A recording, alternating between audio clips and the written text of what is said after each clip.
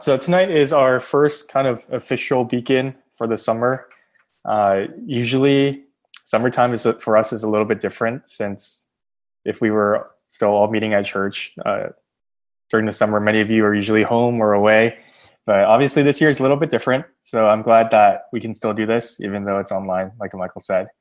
But today we're going to be starting a new study that is going to last us through the summer, and we'll be studying the fruit of the Spirit. And maybe you guys are familiar with the fruit of the Spirit. It comes from Galatians 5:22 and 23, which Michael read for us. And there are 9 of them, 9 qualities or fruit or whatever you want to call them. And so what we're going to be doing this summer is each week we'll be focusing in on one of them at a time and hopefully just learning what the Bible has to say about it. But here's why I chose this study for us. I know that summer is sort of a strange or a unique time for you guys as college students. I know that many of you have less on your plate in terms of classes or different time commitments. Many of you are also at home, where I know it's easy to revert to your younger selves, and many of you are away from any kind of regular fellowship, and we're all in that boat to some extent with this pandemic. But I know, just speaking from personal experience, that like all of those things can be a combination for idleness, for inactivity, for complacency, and maybe even lack of spiritual growth. And I know that summers especially can be a time where we become somewhat spiritually stagnant. And so our desire for you guys, as those who serve you in Beacon, for me as your pastor, as the staff, is always in everything that we do in this ministry is that you're growing in the Lord. The way that Paul puts it in Galatians 4:19 is he says, or his hope for the believers there is that Christ would be formed in you. And that's our hope for you guys as well. And that's true now during the summer. And that's true now, especially during this kind of strange pandemic that we're in. We've talked at least a few times about spiritual growth during Beacon this past year. If you guys remember, we've talked about how each person grows from a different starting point. We all grow at different rates or a different pace, and we all grow through different means, right? We've talked about how the importance of spiritual growth is heading in the right direction. Like that's what we want to focus on, is are we moving in the right direction? But something else about spiritual growth that we learn in the Bible is that it is observable. Okay, it's something that we can measure. Otherwise, how do you know which direction you're headed, right? Otherwise, how do you know if you're even growing if you can't observe it or see it? And the markers that that Scripture gives us is what it often calls fruit. So if you're growing, then these specific things, these fruit, should be becoming more apparent in your life. And so that's kind of why we're doing this study. Okay, we hope that this summer or this season is a time in which you guys are all growing in the Lord. And so what does that look like? Well, let's focus in on these 9 things. Okay, let's focus in on the fruit of the Spirit and see how we're doing, right? Let's maybe take a closer look at areas of our lives that we can continue to grow in. And so that's why I chose to do this study. In the summer, we're also going to do small groups a little differently. As you guys know, your small groups from this past school year, they concluded a couple weeks ago. And for this summer, we're going to be doing actually random discussion groups each week. And so that means that you will probably see different people in your small group each week, and that it's also going to be co-ed. And there are pros and cons either way that we choose to do it. But I hope that doing it this way and just seeing different people each week helps with fellowship a little bit. I know that the past couple of months, you guys hopped on this call and you pretty much just interacted with your small group. So hopefully this allows you to interact with more people. And I know that you might not be able to go as in-depth as before, being with the same group, but I'm counting on you guys. Like I'm depending on you guys to participate and to really help make the time profitable for each other. Okay, so that's how this is going to be after the message, how we do discussion groups. But with that said, let me read from Galatians 5:22 and 23 again. This is where we get the fruit of the Spirit. And then I'll pray and then we'll jump in. Okay, so this is Galatians 5, verses 22 and 23.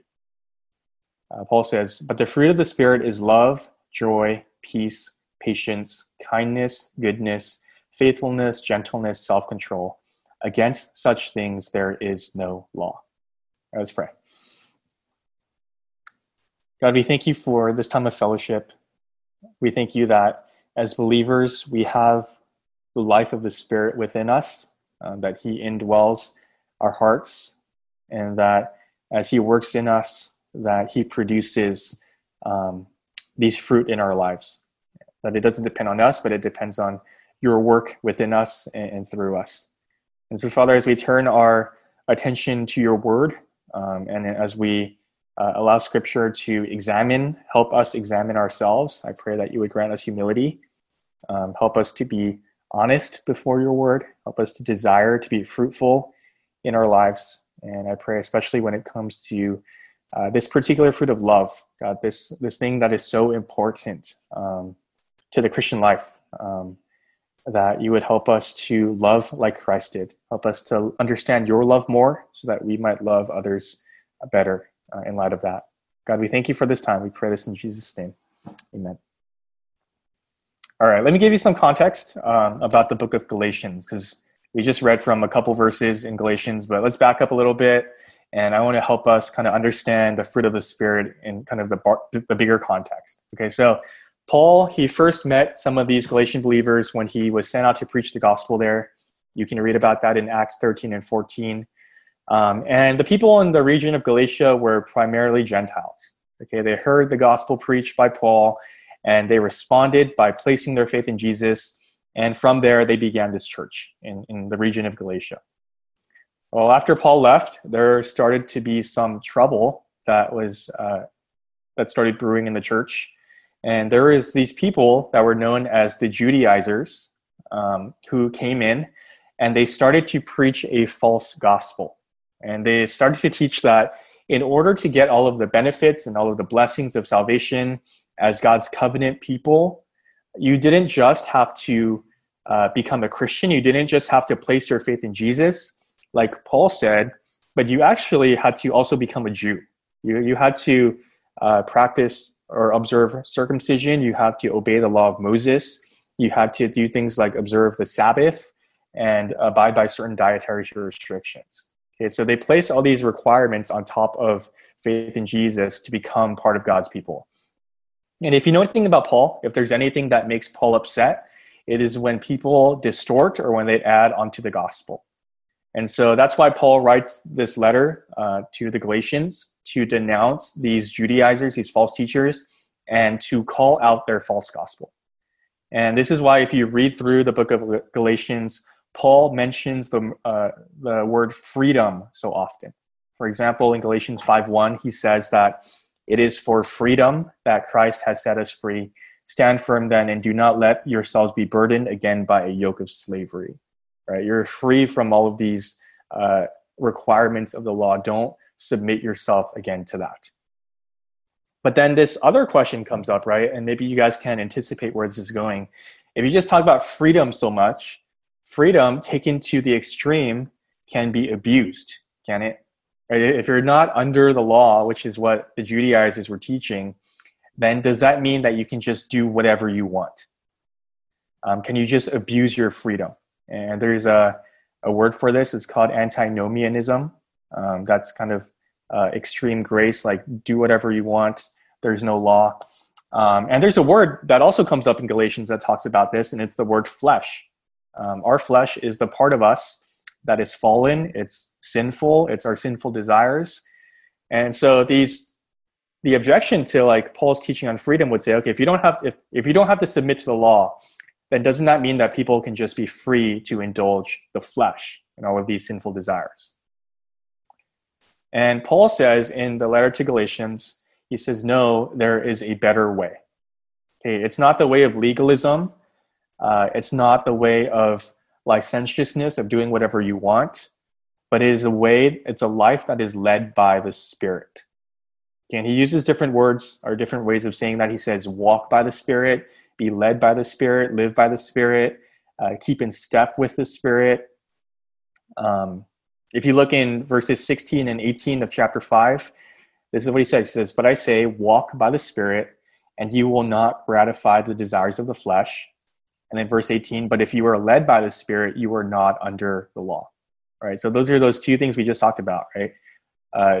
Not indulging the desires of the flesh and not submitting yourselves under the law.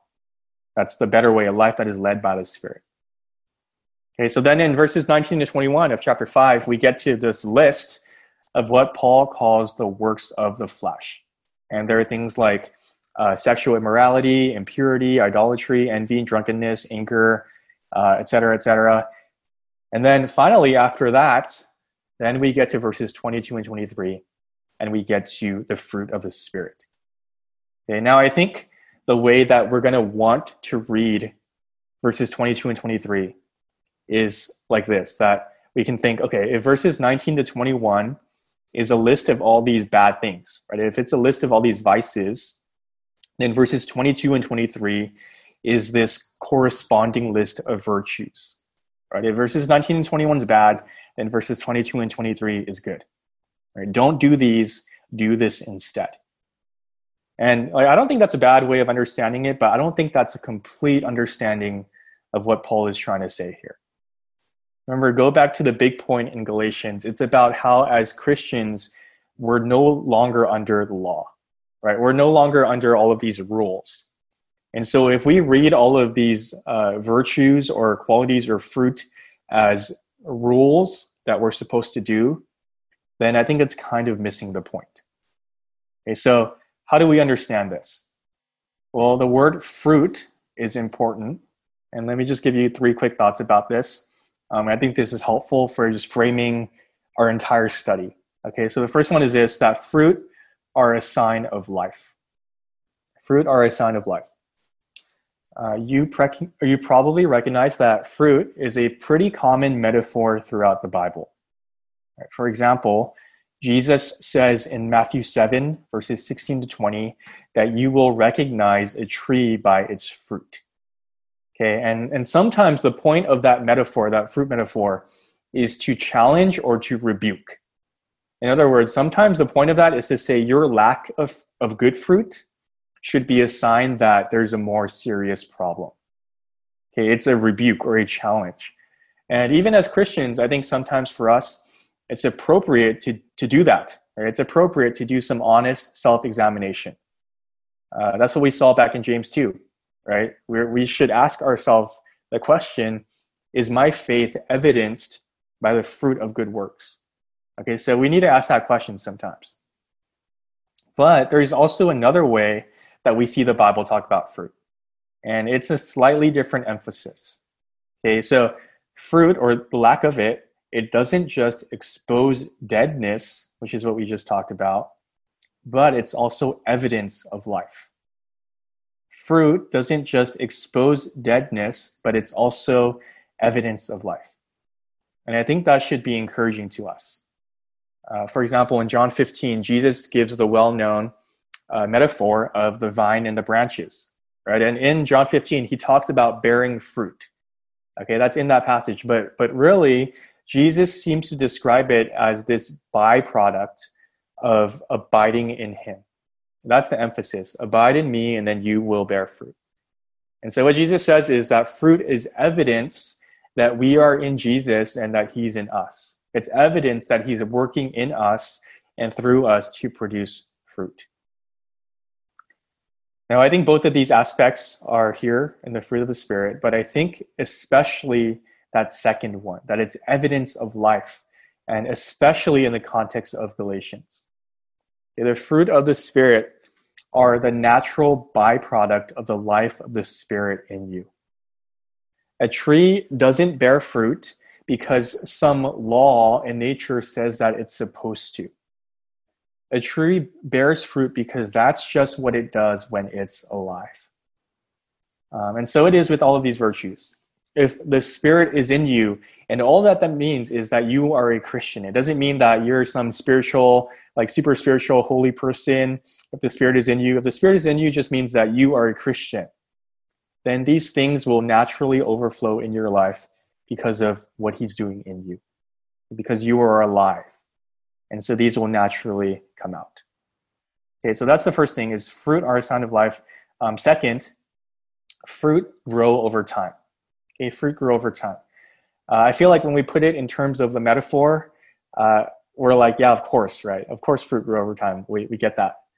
But then when it comes to the Christian life, I think we're often pretty impatient when it comes to growth or when it comes to change. For example, we can grow discouraged when it seems like we're not growing, or we can grow prideful or self-righteous when it seems like other people aren't growing. And those are both because we are impatient, right? We are impatient with spiritual growth.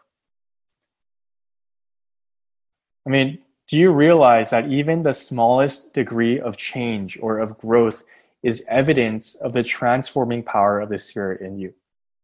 And often this growth takes place during your ordinary everyday moments, which is why I think we don't often notice change as often as we should. But the Spirit is shaping and changing you, not just in terms of like doing these virtues more often, but the Spirit is shaping and changing you into becoming a different kind of person. Okay, we're talking about character here when we're talking about the fruit of the Spirit. And character development or growing in character takes time. Okay, so as we go through this series over the next couple months, I want you to think of it in terms of that way, right? Think in terms of growth and in terms of change rather than yes or no. Like rather than like checking this box or not checking this box, think, how can I be growing in these things? Because it takes time. And then the last thing is that fruit is singular. Okay, fruit is singular. Notice that Paul in verse 22 calls it the fruit of the Spirit, fruit singular, right? Not fruits, plural. And I think a good illustration of this is that this is different than Paul's list of spiritual gifts elsewhere in the Bible, right? For example, in Romans 12 or 1 Corinthians 12. With those, the gifts are plural and they're also varied. Okay, in those passages, we learn that some people have this gift and some people have other gifts. We don't all have the same gifts. It all kind of fits together. Well, it's not that way with the fruit of the Spirit. Okay, Paul says here it is one fruit, meaning all of these things, love, joy, peace, patience, and the list goes on and on. All of these things should be showing up in your life. They're all related. And other believers don't make up for your lack of any one of them, right? You can't say, oh, I'm not a really joyful person, but this person is like super joyful. They make up for it. And I think this is important because some of you are naturally, just for whatever reason, you are going to be quote unquote better at some of these than others. Like maybe you are just a naturally patient person. Okay, like you're okay with waiting. You don't get upset easily. You're just naturally that way. And praise God for that, right? I think we can learn from each other's strengths. But we have to be careful about picking and choosing. We have to be careful about thinking that it's okay if we're not so great at, say, self-control, for example, because, at least I got goodness or I got faithfulness down. I think we need to ask ourselves honestly and humbly, like, what are your natural personality traits and what are genuine spiritual fruit? That is, what is the result of the Holy Spirit's work in you? Okay, and so this passage challenges us towards this balanced growth in Christ-likeness. Right? It might humble us, I think, to realize that we are really only as mature as our weakest link, so to speak. That we're only as mature as our biggest area of immaturity. John Stott, he put it like this. He says, for it is together, the fruit of the Spirit, that they constitute Christ-likeness. To cultivate some without the others is to be a lopsided Christian. And like Michael said, I'm really glad he mentioned this, that Jesus Christ was the ultimate balanced example of all of these qualities. And so to grow in Christ-likeness is to grow in all of these as well. Okay, so fruit is singular, and we should be pursuing all of these because it is the living out of the Spirit in us. All right, hopefully that helps lay some of the groundwork for the rest of the study. But the specific fruit of the Spirit that we're looking at tonight is the first one in the list, and it's love, and it is first for a reason. Like we just said earlier, all of these qualities and virtues are important. We are really talking about one fruit that we're growing in and becoming more evident rather than like separate virtues that we're stapling onto our lives. But over and over again throughout the Bible, we do see how God often talks about the primacy of love, that it really is seemingly one of the most important things. For example, in Matthew 22, 36 to 40, there's a lawyer. He goes up to Jesus and he says, "What is the greatest commandment in the law?" And Jesus actually responds with two commandments rather than one, but they are both love commandments. He says, first, it is to love the Lord your God with all your heart, soul, and mind. And then second, it is to love your neighbor as yourself. And he says that all the law and the prophets hang on these two commandments. Paul, he says something similar in Romans 13, 8 and 9. He says the commandments, you shall not commit adultery, you shall not murder, you shall not steal or covet, and any other commandment. All of those things are summed up in this word, you shall love your neighbor as yourself. It is the fulfilling of the law. We see it here in Galatians 5 as well. If you back up to verse 6, Paul says, "For in Christ Jesus, neither circumcision nor uncircumcision has any value. The only thing that counts is faith expressing itself through love." So in verse 6, he's talking about that legalistic tendency in our hearts, right? As Christians, we understand that it's not about gaining acceptance before God. That's what he's talking about, circumcision and uncircumcision, right? But it's not about gaining acceptance, but it's about obeying God out of a love for him, right? A faith that expresses itself through love. And then if you look at verse 13, Paul talks about the other side of it, right? He talks about freedom. And he says, "Do not use your freedom to indulge the flesh. Rather, serve one another humbly in love." He says that our kind of licentious tendencies to fulfill our own selfish and sinful desires. And Paul says, use your freedom not for yourself, but to serve one another humbly in love. And so there it is again, the primacy of love. It is the better way. It's a love for God, and it's a love for others. And so hopefully you get the picture so far. If there is anything that can be said, if we can point to one thing that is primary or central or essential to being a Christian, to becoming more like Jesus, then I think we can say it's to love, right? It's this virtue of love. Here's the definition of love that Lighthouse uses, and you might have heard Pastor Kim say this from the pulpit before, but we define it this way, that love is seeking another's highest good, even at cost to self. Love is seeking another person's highest good, even at cost to self. The Greek word is agape, and even if you don't know Greek, I'm guessing that some of you might be familiar with agape. Agape love is different than like romantic or sexual love, which is eros.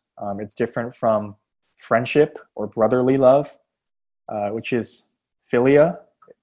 Agape love involves faithfulness, commitment, and volition. Okay, agape love is not just like a sentimental or sappy feeling-based love, but it is a determined act of the will. It is a joyful resolve to put another person's good above your own.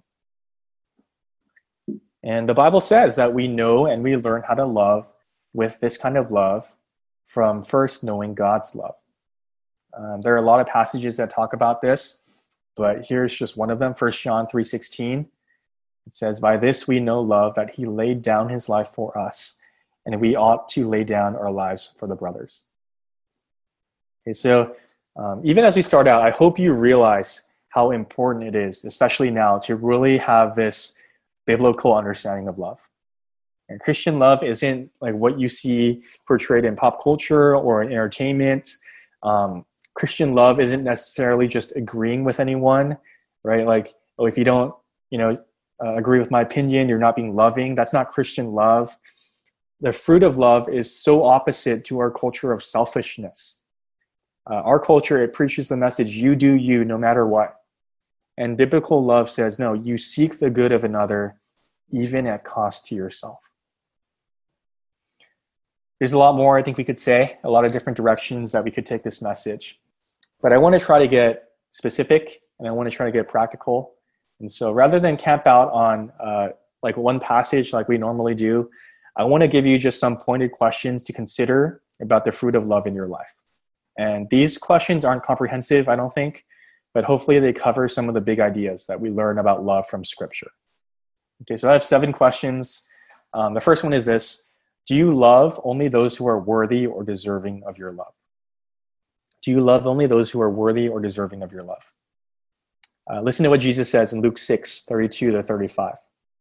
He says, if you love those who love you, what benefit is that to you? For even sinners love those who love them. And if you do good to those who do good to you, what benefit is that to you? For even sinners do the same. And if you lend to those from whom you expect to receive, what credit is that to you? Even sinners lend to sinners to get back the same amount. So hopefully you got that. If you love, or if you do good, or if you lend money to someone, knowing that you will get it right back, Jesus basically says, what good is that? Right? Even sinners do the same. There's no risk involved. You don't have any skin in the game. And his point here isn't that like those are bad or wrong things to do, but Jesus is pointing out one of the distinctives of Christian love. It's that loving others in the way that Jesus calls us to love is hard because it's unnatural. Right? It is natural for us to love those who we think are deserving of our love. Whether that's based on the type of relationship, whether that's what they might give us in return, whether that's based on how they've treated us in the past, whatever reason might be to gain our merit or gain their merit. It's natural for us to love those that we think are deserving. But if those are the only kinds of people that we choose to love, then it's very possible for our love to be just transactional. Right? I love you because you give me fill in the blank, right? You give me respect or affection or help or status or affirmation. And when that happens, love becomes a mean of getting rather than giving. You need to ask yourself, are you willing to love those who can't repay you back? Right? Are you willing to love those, even those who wrong you? Are you willing to love your enemies? And so for you tonight, who are those people in your life that you find it difficult to love? I'm going to say this at least a few times throughout the message tonight, but this is how we see Christ loved us. Romans 5:6-8, it says, for while we were still weak, at the right time, Christ died for the ungodly. For one will scarcely die for a righteous person, though perhaps for a good person, one would dare even to die. But God shows his love for us in that while we were still sinners, Christ died for us. Okay, so if that wasn't clear enough, Paul says it in 3 different ways, where he says, while we were still weak, while we were ungodly, and while we were still sinners. That is when Christ died for us. It wasn't when we were deserving. Second question is this: do you demonstrate love with action? Do you demonstrate love with action? 1 John 3:17-18. It says, but if anyone has the world's goods and sees his brother in need, yet closes his heart against him, how does God's love abide in him? Little children, let us not love in word or talk, but in deed and in truth. We saw a similar idea back in James, if you guys remember. But John says, if you see someone else in need, but you don't actually do anything about it, then what is the value of that? Right? How can you say that God's love abides in you if you don't actually see it play out? And so we're not just talking about this like abstract philosophical concept. We're not just talking about this sappy sentimental feeling. We see here that love takes form. It takes shape through tangible actions. I think 1 John 4:20 is a super convicting verse. It says, if anyone says, I love God and hates his brother, he is a liar. For he who does not love his brother whom he has seen cannot love God whom he has not seen. And so one way that we manifest a love for God is in practical and visible love for others. It's a love that can be seen, John says. And often this takes place in the people and the opportunities that are right in front of us. It takes place in the small things, not always the spectacular things. In the Gospels, someone asked Jesus the question, who is my neighbor? And Jesus proceeds to tell the famous parable of the Good Samaritan. And basically that whole story illustrates that your neighbor is basically anyone that God brings your way, right? Your neighbor is anyone that crosses your paths. That person is your neighbor. And the question is, do you love that person? I know that especially now with all of the current issues in the news, there's been a lot of talk about like large scale societal or systemic change.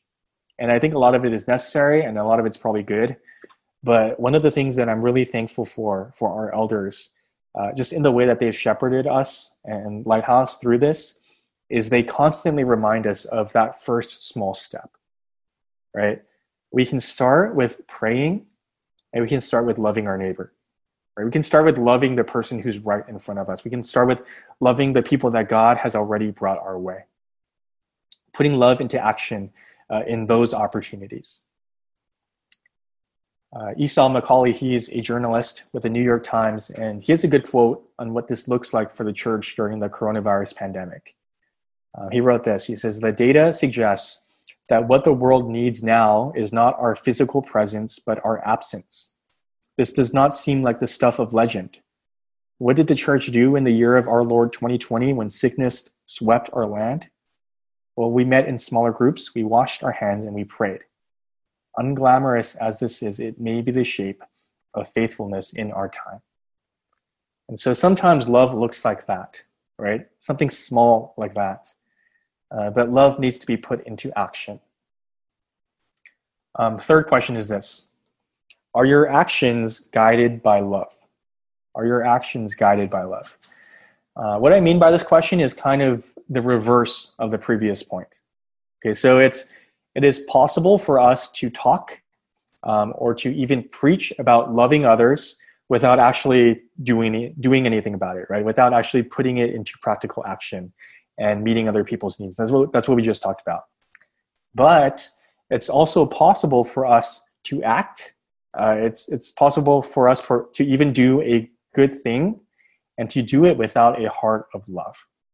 Okay, that's what I'm talking about in this third question. Listen to what Paul says in 1 Corinthians 13, 1-3. This is a famous love chapter.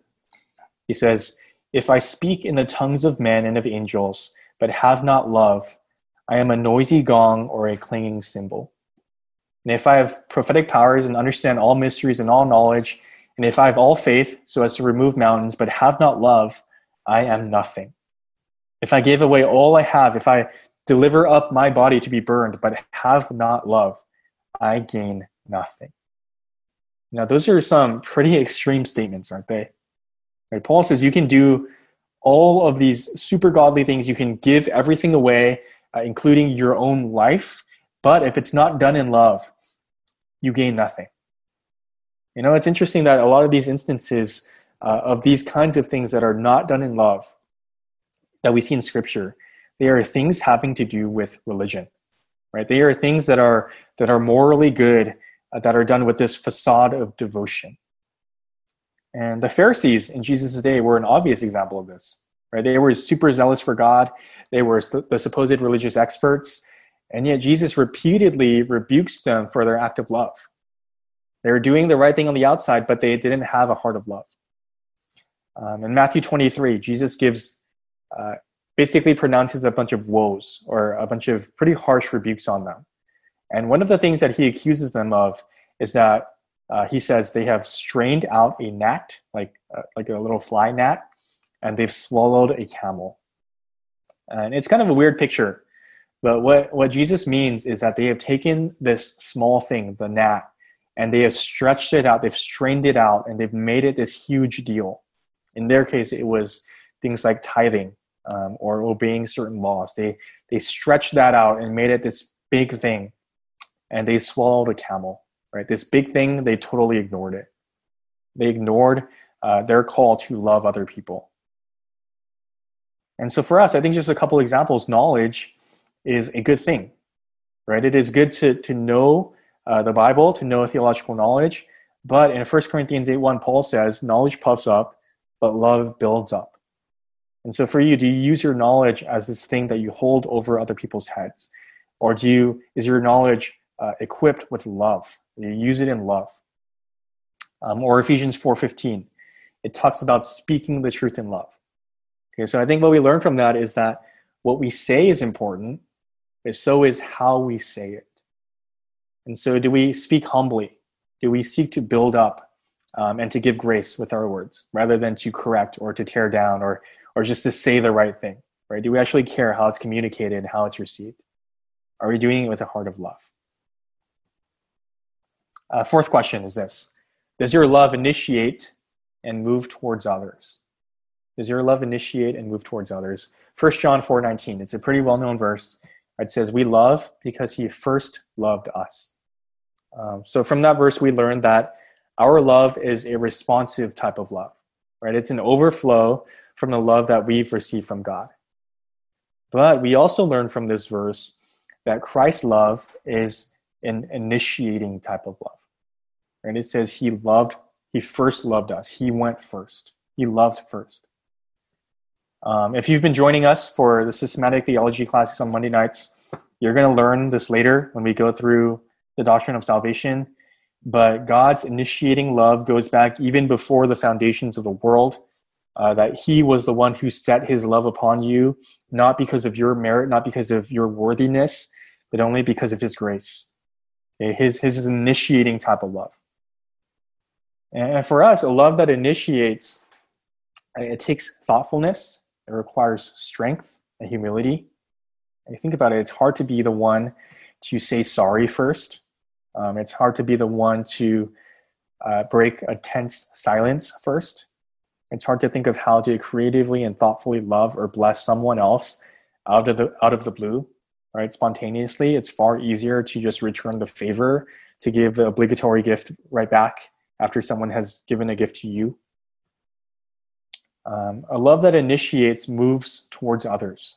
It doesn't wait for others to move towards you. It doesn't move away from others who you don't want to be around. It moves towards other people, and that's what Jesus did for us. In the famous chapter, Philippians 2, we get a picture of this. And Jesus did not count equality with God a thing to be grasped, but he emptied himself. He took the form of a servant, was born in the likeness of men. He humbled himself by becoming obedient to the point of death, even death on the cross. And this picture in Philippians 2 is just Jesus continually going further down and down and down and down to where we are. Right? It's a picture of Christ moving towards us to where we are. And so does your love initiate? Does it move towards other people? Number 5, do you love even when it costs you? And when we talk about a costly kind of love, of course, we know that God's love for us cost Jesus his own blood on the cross. Hebrews 12, 1 and 2, it talks about how Jesus endured the cross and he despised the shame.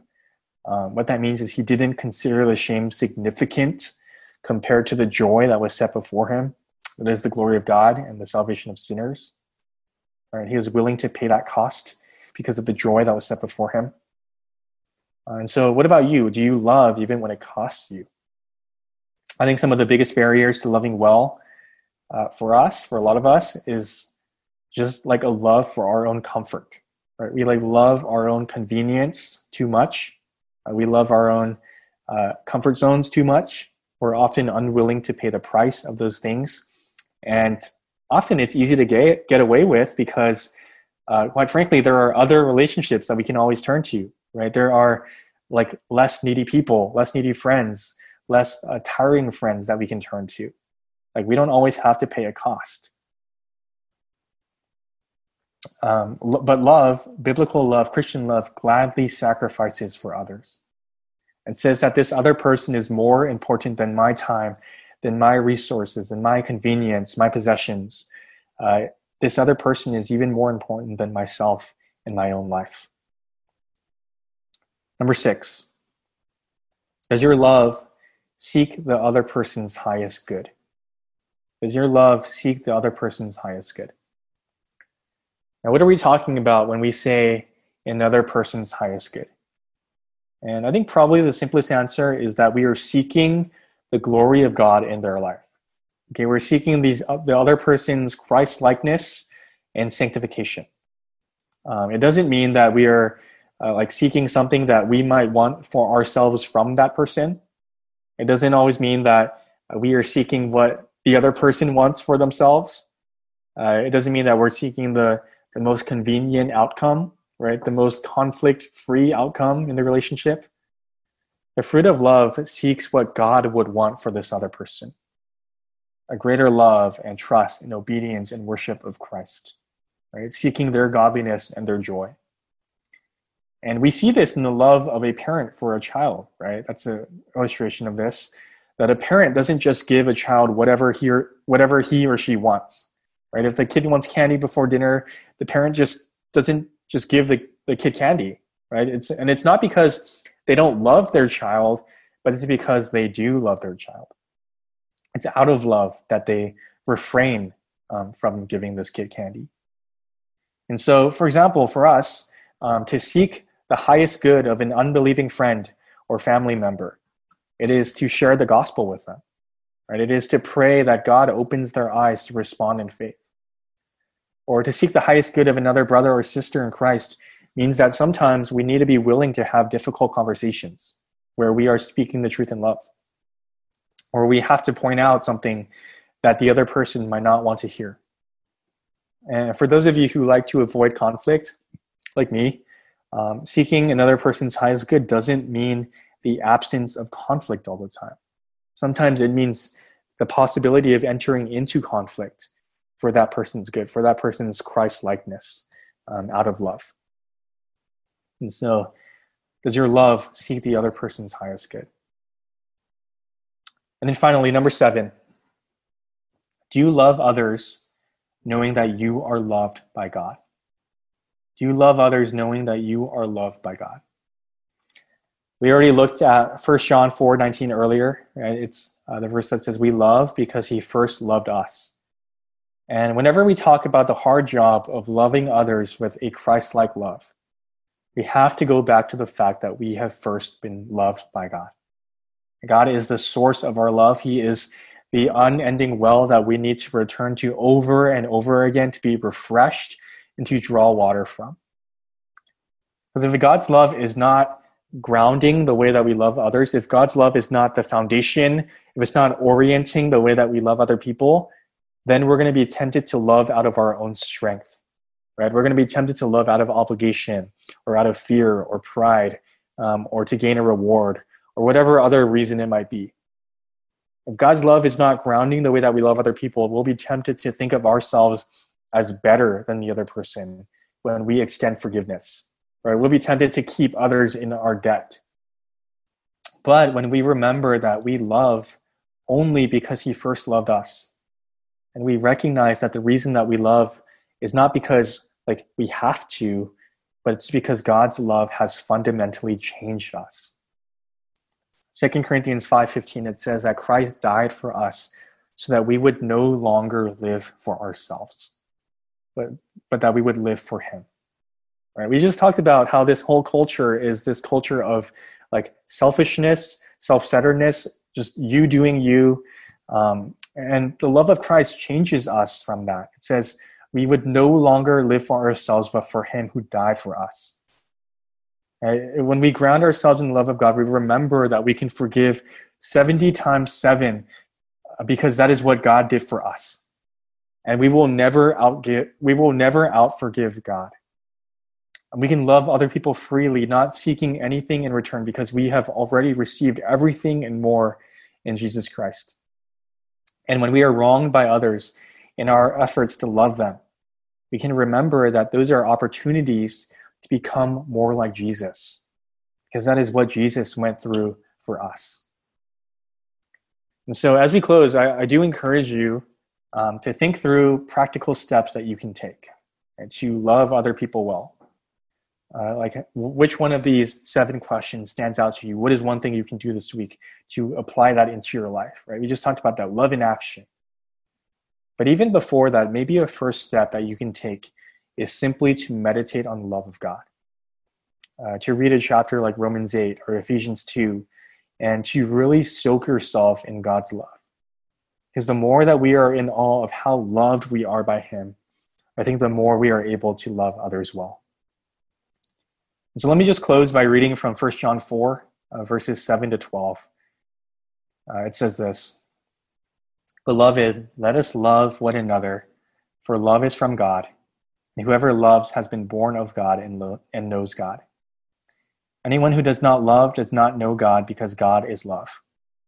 In this, the love of God was made manifest among us, that God sent his only Son into the world so that we might live through him.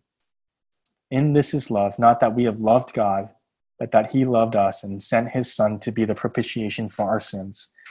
Beloved, if God so loved us, we also ought to love one another. No one has ever seen God. If we love one another, God abides in us, and his love is perfected in us." Let's pray. God, we thank you that you are the God of love, that you have loved us first, that you are the source and the strength from which we draw to love others well. God, I pray that you would really teach us how to love like Christ did, that we would be willing to forgive, that we would be willing to move towards others, that we would be thoughtful, intentional in putting our love into action, that we would love all kinds of people, even those who are undeserving and those who have wronged us. I pray that everything that we do would be guided by this heart of love. God, we thank you that because of your Spirit dwelling in our hearts, that we have hope that this is a fruit that you will produce in our lives. And so help us this week to apply this, grow us as people who are marked by love and who put you on display through the way that we love. God, we thank you. We pray this in Jesus' name. Amen.